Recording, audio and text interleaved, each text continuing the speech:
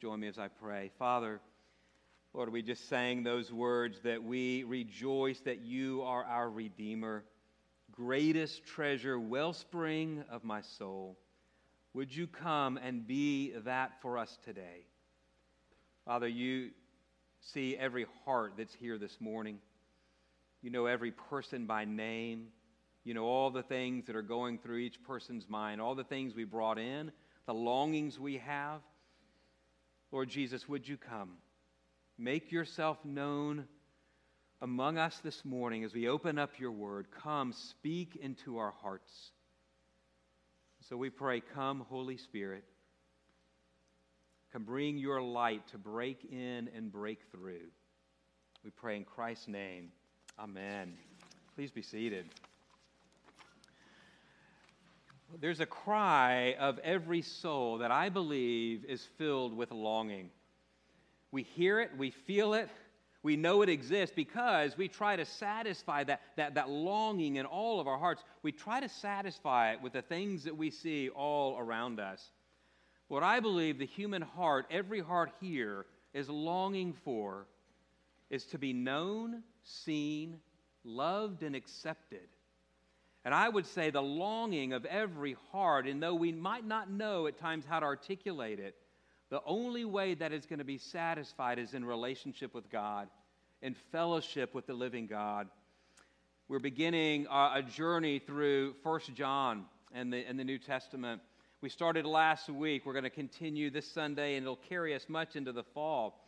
But the opening words of John last Sunday were very telling. They give us insight into why he is making this proclamation that Jesus, the uncreated one, has actually come among us to dwell, and he's come to go to the cross. Here's some of the passages we read last week. 1 John verses 3 through 4. John wrote, "That's which we have seen and heard, we proclaim to you, so that you too may have fellowship with us. And indeed, our fellowship is with the Father and his Son, Jesus Christ. And we are writing these things so that our joy may be complete." I love how John likens fellowship with God to joy. Isn't that glorious? No, I would gather that as John wrote this, he likely had Psalm 16 in the back of his mind. Psalm 16, verse 11, here's what King David wrote. "You make known to me the path of life, and in your presence there is fullness of joy. At your right hand are pleasures forevermore." I love what David wrote. In your presence, in fellowship with God, is joy, pleasures forevermore, the fullness of joy. Friends, fellowship with God is intimacy with God. It's being known fully by God, holding nothing back. And God holds nothing back to make himself known to you and me and his delight over us. So with that, I want to ask you a question to begin to think about. Would you say that your life is characterized by living in fellowship with God and that intimate communion with God? Would you say that's what characterizes your life? I think about that question, and I've thought about it this week, and I recognize there are a lot of things that we could say characterize our lives, right? But the question I want to ask this morning is this. I wonder if fellowship with God is the richest part of your life. I wonder if you would say that. This morning we're going to look at three points as we look at 1 John verses 5 through 10. 1 John 1, 5 to 10. The things we're going to see that John highlights for us to help us walk in fellowship with God in this, as David put it, in his presence where there is fullness of joy. First is this: God is light. Secondly, sin is darkness. And the third thing we're going to look at is that God has made a way for us to walk out of darkness into light. God is light, sin is darkness, and God has made a way for us to walk out of darkness into light. First, I want to highlight this reality that God is light. In verse 5, John writes, "This is the message that we heard from him and proclaimed to you, that God is light. In him is no darkness at all." Now, what we find as we read throughout the Scriptures is we see that there are a number of words that are used to give characteristics, character items of who God is. We see in the Scriptures that God is infinite, God is eternal, God is spirit, God is love, and the list can go on and on. Here, John names a very important element of God's character, that God is light. Now, notice what John did not say. He did not say God is a light. He said God is light, and that is crucial for us to see, because the reality, in his essence, God is light. And that's a description of the moral purity of God, that God is holy, that God is morally pure in all of his essence. There is no darkness in him. That's the essence. But I want you to think about the nature of light for a moment. The nature of light that reveals, the nature of light shines and exposes. God, being light, he reveals himself to us, doesn't he? Think about this. This is what Paul wrote in 2 Corinthians 4, verse 6. For God, who said, "Let light shine out of darkness," made his light shine in our hearts to give us the light of the knowledge of God's glory displayed in the face of Christ. Do you see what it is? God's light reveals himself to us so that we can have a glimpse of the glory and majesty and beauty of our God. And we see that most reflected in Jesus, right? The second person of the Trinity. Light reveals, but light also exposes. And this is something we're going to look at for the next few minutes. Light exposes. God, this infinitely pure, holy being, shines his light into the dark recesses of our hearts to expose the sin that is there. Now, some of you might go, I know he does that, but I don't like that. But friends, actually, it's good news. Because God shines his light in those dark places of our lives that we try to hide in order to expose the sin so that we can be set free. You see that? God shining his light in us is actually a gift of tremendous grace. Because God knows that darkness, sin, becomes a barrier in our relationship with him. That's the first thing we need to see. God is light. Second thing we need to look at is this. Sin brings darkness. I think we can all recognize that, can't we? John tells us here that one of the greatest reasons why we don't experience rich fellowship with God is because oftentimes we walk in darkness. Now, what he's referring to here is unrepentant sin, okay? John writes this in verses 6, 8, and 10. If we say that we have fellowship with him while we walk in the darkness, we lie, and we do not practice the truth. If we say we have no sin, we deceive ourselves, and the truth is not in us. But if we say we've not sinned, we make him a liar, and his word is not in us. Did you get that? One of the things we have to see about our lives is we are prone every day to walk in darkness. Unrepentant sin brings darkness. Now, we don't want to admit this, but I'm going to say it anyway. We are all masterful deceivers. We're all masterful deceivers.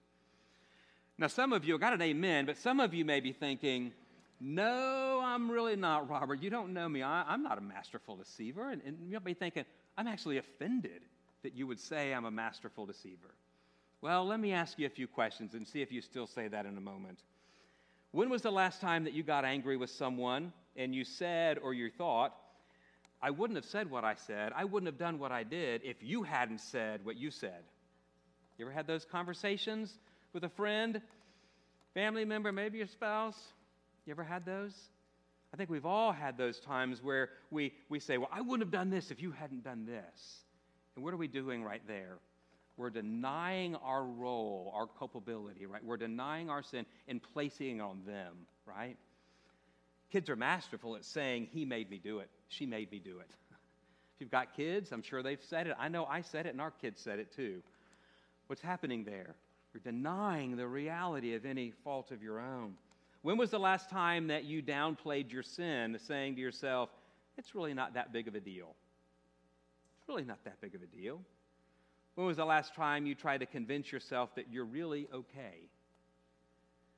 I wonder for some here today, have you come to the place where maybe for some, you've stopped calling sin sin? It's just a bad habit. Or I'll get over that. Or when was the last time you tried to cover the fact that you don't have it all together? Have I gotten everyone here today? I think we're all in that camp. Friends, the reality is we are all master deceivers. We're masterful at deflecting sin, excusing sin, denying sin, downplaying sin, blame shifting. There are different subtle ways that we find ourselves doing that throughout a day. That's the first thing we need to see about darkness. When we hide, when we deceive ourselves, we see this in verse 8. If we say we have no sin, we deceive ourselves, and the truth is not in us. Where have I deceived myself? It's a question we need to ask. Second thing we want to see under this is this. Go back to verse 6. John wrote, if we claim to have fellowship with him, yet walk in the darkness, we lie and do not live out of the truth. Now remember, John is writing this to these new Christians, likely in Ephesus. And he's writing and he's saying, if you say you have fellowship with God, but there is unrepentant sin, there's habitual sin that you're not repentant of, you're actually walking in darkness. And the fellowship you think you're having with God, you're being fooled because it's not real, because you've got hidden sin over here. It's like one could say, well, I'm a follower of Jesus. I believe in God. I follow him. I know there's certain things I shouldn't do, but I'm going to keep doing this, right? And I think we can so easily segment our lives off. And we have our Christian life over here, and there's certain things we want to honor God in, but even culturally, there's so many things today that the more we watch and hear, they were like, oh, but everyone is doing this, or it's really okay. Other Christians are doing it, so this is no big deal. But if it's sin and we're walking in unrepentant sin, what we're doing is we are blocking, we are getting in the way. Sin is getting in the way of our deep fellowship that God longs that we have with him. You see, John is saying this: when you and I live with unrepentant habitual sin, we're living a lie. We're living in darkness if we think we're having fellowship with God. You see, in this scenario, we can't have a flourishing relationship with God. It can't happen because sin hinders that. The prophet Isaiah wrote this in Isaiah 59:2. But your iniquities have made a separation between you and your God, and your sins have hidden his face from you so that he does not hear. Those are weighty words. But I want us to hear it because John, what I love about John is he doesn't hold anything back. He speaks the truth, and he speaks it for a reason, so that we would come out of hiding, out of darkness, into light, into greater fellowship with God. Now, some of you might be thinking, okay, hear what you're saying about this about sin and my relationship with God, but I remember what Paul wrote in Romans 8, verse 1. There is therefore now no condemnation for those who are in Christ Jesus. So with that, how can sin be a barrier? How can sin get in the way of my relationship with God? Because, right, if our sins have been forgiven, past, present, and future, doesn't that mean that I'm completely forgiven and it's okay? Those statements that Paul wrote are very true. There is therefore now no condemnation for those who are in Christ. The danger is this. The danger is when we do not live lives of repentance. The danger is when we hide and deny our sin or stop calling it sin. John is telling us that we're walking in darkness, and that darkness hinders our relationship with God. Something that we need to see here about our relationship with God. If you're a follower of Jesus, two things are important to see. First, we need to understand our legal standing with God. Our legal standing as a follower of Christ means that we are completely forgiven by the blood of Christ. He will never bring our sins up again. They are forgiven past, present, and future. The blood of Jesus now makes us innocent and without guilt. That's how God sees us. But there's also a personal relationship with God. And this is where unrepentant sin interferes and gets in the way. You see, unrepentant sin hinders that personal relationship with God. When you and I refuse to repent, when we deny that we have sin in our lives, we walk in darkness, and what we're actually doing is elevating ourselves above God. You see that? Think about any relationship that you have with someone, right? If there's brokenness there and there's sin there that's unrepentant, that's going to get in the way of a good, healthy relationship, isn't it? I mean, that's just natural for us. But even more so with God. that when we walk in unrepentant sin, our tendency is to pull away from God and we want to hide. Often we see, and I see this today, and I see how easy it is to be prone to this. We hide, we deny, we justify, we excuse, and friends, ultimately it can go to that place of saying sin is no longer sin. We see that happening all over the place today, don't we? In our culture, it's offensive and even wrong to call sin, isn't it? I read an article from the Wall Street Journal a number of years ago, and the title caught my attention. It would catch yours as well, because the title the journalist put was, "To Hell with Sin, when being a good person excuses everything." I was like, I got to read this. Well, the journalist was writing about a lady by the name of Kathleen Ann Salaya. Some of you may know who she is. She was a former member of the Symbionese Liberation Army in the mid-'70s. I don't know if some of you might remember that in Los Angeles, where these group of folks in this organization got together and they sought to put bombs under police cars around L.A. Well, for 23 years, Salaya successfully evaded the police. They finally caught up with her. She was living in a Midwestern town under a different name in an upper middle-class neighborhood, an active member of her local church. When the police found her and arrested her, the church raised $1 million for her bail. And they said this. They argued, saying that any crimes she may have committed were canceled out by her good works as a community volunteer. She read to the blind. She was very involved in her community doing charity work. And the article went on to say this, how her church focused more importantly on good works, that being a good person was most important, and that canceled out your sin. So as long as you had enough good deeds, that cancels out your sin. And that's more important. But what they realized, the author realized, that denies the reality of sin and the atonement of Jesus. The author, the journalist, concluded the article by writing these words. The saga of Kathleen Salaya lays bare the all-too-human underpinnings of the modern therapeutic church. From the church's perspective, it seems, Salaya is no longer a sinner in need of forgiveness and atonement, but a patient in need of non-judgmental care. To determine what justice requires in her case, the church maintains we need only to consider her personal story, the heart-tugging tale of a revolutionary turned community leader and soccer mom who is now the victim of a cold and hard and personal justice system. Do you see what happens when we deny sin being sin? When we don't own it, we can go down that trail to think, as long as I'm good, that's what's really needed. But friends, here's the danger. If we go down that road, we deny the atonement of Jesus. We deny the reality of why God sent his son into this world. We deny the reality of the blood of Jesus covering our sin. That atonement had to be made because sin is such an offense to God. But I want you to see this, and it leads into the last point. As offensive as our sins are to God, to his holiness, to his moral purity, to his lightness, being a light, God himself made a way, friends, that we can come and be open with the brokenness of our lives, with our sin. We don't have to hide. We don't have to run from it. We can name it and say, God, I did this. Forgive me. And we find, boom, our sins are forgiven. And instead of God looking with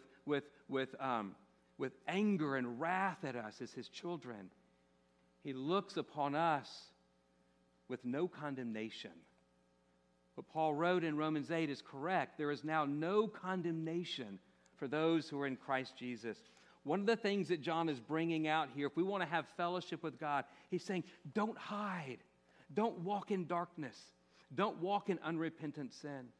Because Jesus has made a way for you to have fellowship with me. Walk in the light. Walk in the truth. Own the mess of your life. And let the blood of Jesus cleanse and cover. This is what John is writing in verses 7 and 9. He wrote, but if we walk in the light as he is in the light, we have fellowship with one another, and the blood of Jesus, his son, cleanses us from all sin. If we confess our sins, He is faithful and just to forgive us our sins and to cleanse us from all unrighteousness. Do you see the invitation He's giving? Walk in light. But friends, I recognize how challenging it is at times. Because when we sin, what the enemy wants to do is he wants to deafen our ears to the call of God's grace and forgiveness. He wants us to walk in shame, doesn't he? And guilt. But friends, walking in light means that Jesus came to heal and not destroy. And so we can bring our sins and repent before Him. I love one theologian put it this way: all of life is repentance. Isn't that good? All of life is repentance. I actually thought, and this has been years ago, I thought that the longer I was a Christian, the less I would sin and have to repent. But it's been quite the opposite. I've become more aware of my sin and become someone who is repenting a lot more than I ever thought I would. And at one time I thought, no, that's not good. But I thought, no, wait a minute, that's a lie. That is what Jesus wants for us, right? He wants us to be walking in light, and when we sin, we repent, receive His forgiving grace, and enjoy the glorious fellowship that He has for us. All of life is repentance. Let me wrap it up by this one illustration. C.S. Lewis, in his book, A Horse and His Boy, it's a story about a little boy named Shasta and a horse. They had been kidnapped. Both had evil, oppressive masters. But when they were brought together, they talked about how they were going to escape. Here's how their conversation went. By the way, I suppose you know how to ride, says the horse. Yes, of course, said Shasta. At least I've ridden a donkey. Ridden the what? Said the horse. In other words, you can't ride. That's a drawback. I'll have to teach you as we go along. Well, if I can't ride, then I can fall, said Shasta. I suppose anybody can fall. But I mean, you can fall and get back up again, and fall and get back up again, and fall and get back up again. Shasta finally came to the conclusion, okay, I'll try. Poor little beast, said the horse in a gentler tone. I forgot you're only a fowl. We'll make a fine rider of you in time. You know what C.S. Lewis is illustrating there? He's illustrating the Christian life. He's illustrating the Christian life for you and me. We are all riding on a journey. And the reality is we're all going to fall. But we're going to get back up. And we're going to keep going. And then we're going to fall again. And then we're going to get back up and we're going to keep going. And we're going to fall again. You get the message? You know that. That's what life following Jesus is like, right? But when we fall, do we stay on the ground? No, we fall when we sin. We turn our eyes heavenward and say, God, forgive me for this. And in that repentance, we're turning and receiving the grace and the blood of Jesus over our sins. And we get back up with greater boldness. And we walk in relationship in deeper and deeper ways with Jesus. You see, we're all going to fall. But when we get back up and see Jesus, friends, that makes all the difference in the world. Amen? Do you see that? That's the call. That's why John is writing here. Don't walk in darkness. Don't deny your sin. Walk in the light. Oh, yeah, you're going to fall. But get back up by the grace of God and keep walking. Because, friends, if the blood of Jesus purifies us from all sin, and that's what it does, there's nothing that you and I need to fear. And so we can go with openness and honesty to God who sees, who welcomes, who forgives. And friends, He brings us into the most glorious fellowship. You want to talk about a fellowship of joy, regardless of what might be going on in the world in which you live or the things in your family, what might be going on. There is a joy that can be had because we have a God who paid the price for our sins. And when we see and walk in fellowship with Him, friends, I will tell you, there is nothing greater than that. And that's the invitation that John is inviting us into. Amen? Well, let's pray. Father, I thank you. I thank you that you love us enough to convict us. But in your convicting of us, you do not condemn us. And so, Jesus, open our eyes to see the brilliance of your light, that we would welcome your light shining in our lives, that as darkness is exposed, as we repent, oh Lord, may we walk with greater and greater joy in your presence. We love you and bless you for this gift of your grace. In Christ's name we pray. Amen. We stand.